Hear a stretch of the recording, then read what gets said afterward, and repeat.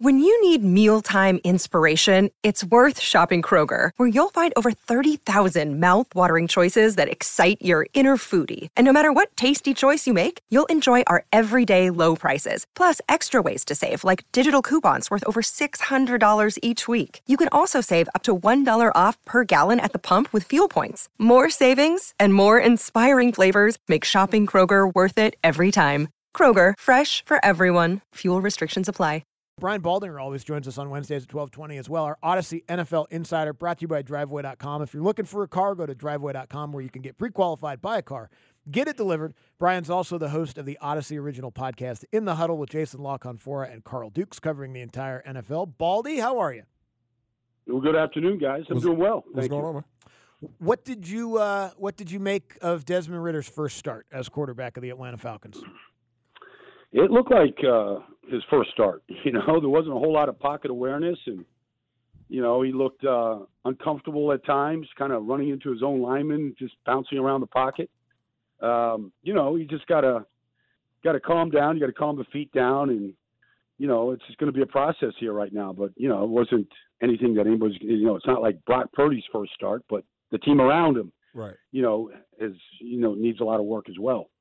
What about Tyler Algiers, Baldy? I mean, we talk about no fair dodging with this kid when he runs the football. I mean, does he seem like he's one of those guys that has the capability of being one of those bell cow type guys, even though they don't do a lot of it, but they can still give him the ball 20-plus times a game?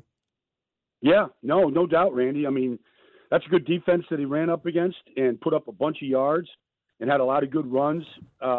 He just has a feel for it. I remember coming out of BYU, and, I knew he was a big back, and he was good in the goal line, short yard situation. You could see him move a pile. He had power. I just didn't know that he could do it at this level, to be honest with you, Randy. Consistently. And he's been consistent. And so, look, they're a run-first team. That's great. And he really fits in with Cordero right now. And it's a shame what happened to Caleb. But, I thought that was really a strength as you kind of go forward to what you're going to build upon right here. Is that, they found a really good back in the middle rounds. And so, you got to celebrate your successes in this business. And I feel like he's definitely, part of that this year. And obviously, I don't want to take anything away from him. It's been very fun watching him this year. He has a chance to go over 1,000 yards as a rookie. Do you feel like, having watched Arthur Smith as a play caller, you feel like this is something you can just kind of expect over time? There's just going to be guys, because of how well they run the football, that are going to come in and be able to fit in? I can't say that. Okay. It's not like, I know they've got two rookies that have had good seasons this year, running the ball, and Cordero now a running back, basically. They're all having success, but I don't know. Like, I can't say that you could just plug anybody in there and they're going to be successful. I don't think that, but at the same time, they don't have to go out and spend any kind of a high pick on a running back. Right. And so, the running back position, I think, is in good shape. And so they can address other needs right now on this football team. And that's probably a good thing right now. But, and a lot of teams just refuse to invest heavily in the running back position as far as draft picks and things like that. And that looks like that's probably the best formula right now, the way that you can find these guys in later rounds. Baldy, what, in your opinion, do the Falcons need the most? Is it the quarterback position? Is it a defensive tackle and corner? I mean, the most immediate impact what the Falcons need in next year's draft? Well, we got to play Desmond out here. Mm-hmm. But, quarterback, look, you look at these – Buffalo is going to the playoffs for the fourth year in a row. Mm-hmm. It just so happens they have Josh Allen. Patrick Mahomes and the Chiefs just won the division for the seventh year in a row. If you want to be a consistent playoff team, you better have a great quarterback. And so I'd evaluate every one of these guys coming out to see if they can improve the position right now, because it's been a problem now since Matt Ryan's deterioration and what we watched this year with Marcus. Like, you better have that guy that can bring you down the field at 2 minutes, the end of the game, and put the ball in his hands like we saw on Saturday night with Josh Allen to go win a game. And there's just never enough good ones. So I think that's a priority. And you can never, you can't have enough good corners in this business. And so I'd say that, and if you can find an elite pass rusher, I know they've got a bunch of young guys in the Ebiketie and some of these guys, but If you can find an elite one, the 49ers don't have the number one defense without Nick Bosa. Right. Yeah. So you better find an elite guy that can win consistently off the edge. So that's it. Just an elite pass rusher Yeah. and a quarterback then. So they're solid. Brian Baldinger joining us, our Odyssey NFL insider. What do you think Lamar Jackson goes on Saturday when the Falcons take on the Ravens?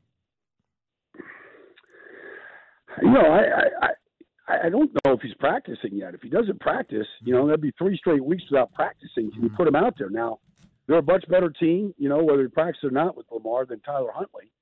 And, they're watching, I don't think they can win the division now. I think it's Cincinnati's a lock up, but, you don't want a playoff spot to slip away right now. Right. And so I think they'll do everything they can to get Lamar out there, but not at the chance that he could re-injure that knee. And so I think it's going to be a game-time decision on Lamar. Baldy, the big game this weekend, obviously it's the Cowboys versus the Eagles because it's the Cowboys versus the Eagles, and it's a possibility that Jalen Hurts might not play with that shoulder. Are the Eagles built enough around the quarterback position that Gardner Minshew can go in there and they can have success against the Cowboys? Yeah, I think so. I think they are. I think they're good enough everywhere else maybe this is what the team needs. Not that they need Jalen to get hurt, but maybe they need to play a game without Jalen. I don't think he's going to play this weekend, Randy. They've got a bunch of big games and playoff games to play. Like, I wouldn't put him out there. I'd just let him heal up. And I think that's what they're going to do. But, sometimes a team needs to be tested. Jalen has been, in my mind, the best player in this league and the most valuable player in this league and the best player on a really good Eagles team. Maybe we'll find out a lot about the Eagles, how well they can really run the ball, how well those receivers, really are, A.J. and Devontae and Quez, and just how good the defense is. If you go play a game against, your number one arch enemy and a really good, solid football team, and if you go win against the Cowboys on Saturday night with Gardner Minshew, maybe you can say they are the team to beat throughout the postseason if they can accomplish that. Baldy, I got to hear your analysis of the way that the Patriots Raiders game. Oh my God! We've joked about it. Everybody's talked about it. But you watched as much football as anybody. Like, what was going through your mind as that play unfolded and ultimately happened? And Baldy, is that the worst play you've ever seen? Because that's the worst play. Baldy, I only could think about the butt fumble by Mark Sanchez being worse than that. No. Look, the worst play of all time, and it gets played all the time, is Jim Marshall going the wrong way. This got to be worse, Baldy. This got to be worse. He went the wrong way, Randy. At least Chandler Jones, he knew which way to go. Now, Jimmy went the wrong way. So, the guy played 20 years, and that's the only thing that everybody remembers him for. It's the second worst play of all time. He went the wrong way with the ball. But, I thought of that play when I saw that one. I'm like, does anybody know the situation? There's no time left. You're going to overtime. Like, what are they doing this for? Like, it was probably the dumbest play. Now, look, to Jacoby Myers' credit, like, he stood there and answered all the questions after the game. Like, he's a stand-up guy about it. But, like, I just don't understand what they were thinking. Like, you might do that on a Friday afternoon walk-through practice, Randy. Yes. Just have some fun with it. Yes. But you would never, ever do that in the game, just knowing the situation in the game. Like, you're going to go have a coin toss and see who gets the ball in overtime. Yeah. Like, there's no need to do any of that. Well, the thing with Marshall is the thing that made it worse, other than him scoring, was the fact, Baldy, you remember when he threw the ball and it slipped out his hands like he's about to spike it? That just adds to. It was insult to injury, Randy. Yeah, man. I mean, it was one of those things. One last question for you.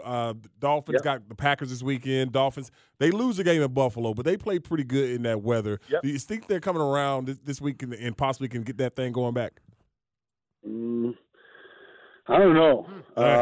It's you lose 3 in a row, Randy, in this business. I don't care what your record is. Like, the sky's falling. Yeah. The pressure's on. The coach deflects the pressure. He's entertaining. He's fun to listen to. But they got to go do it. And, the Packers' defense has been awful all year. Like, if you can't do it against the Packers' defense, then you might as well just pack it in. And so, to me, this is like, are we going to go to the playoffs or are we just going to fizzle? So, to me, this is a playoff game to get into the playoffs this weekend against Green Bay. One final one from me. I guess I'm just going to ask about all the terrible stuff that happened over the weekend. How do you blow a 33-point halftime lead? Well, you come out of the locker room thinking, the game is over, I guess, and mentally, like, we got ourselves a win. We can feel good for the holidays. And then, once that momentum jumps on you, like, you can't get it off your back. And, once it started snowballing, probably on the Justin Jefferson touchdown catch to, cut the lead to 2 scores, like, they probably thought that, like, they couldn't get a first down at that point. So, it's the biggest collapse in the history of the NFL. It's the biggest comeback in the history of the NFL. It's a stain that won't ever go away to Matt Ryan, and unfortunately, but that's the way we record things right now. Yep, it is. Baldy, we appreciate it. Thank you. Merry Christmas. Appreciate it, Baldy. Merry Christmas, Baldy. Merry Christmas, guys. You bet. All right, buddy.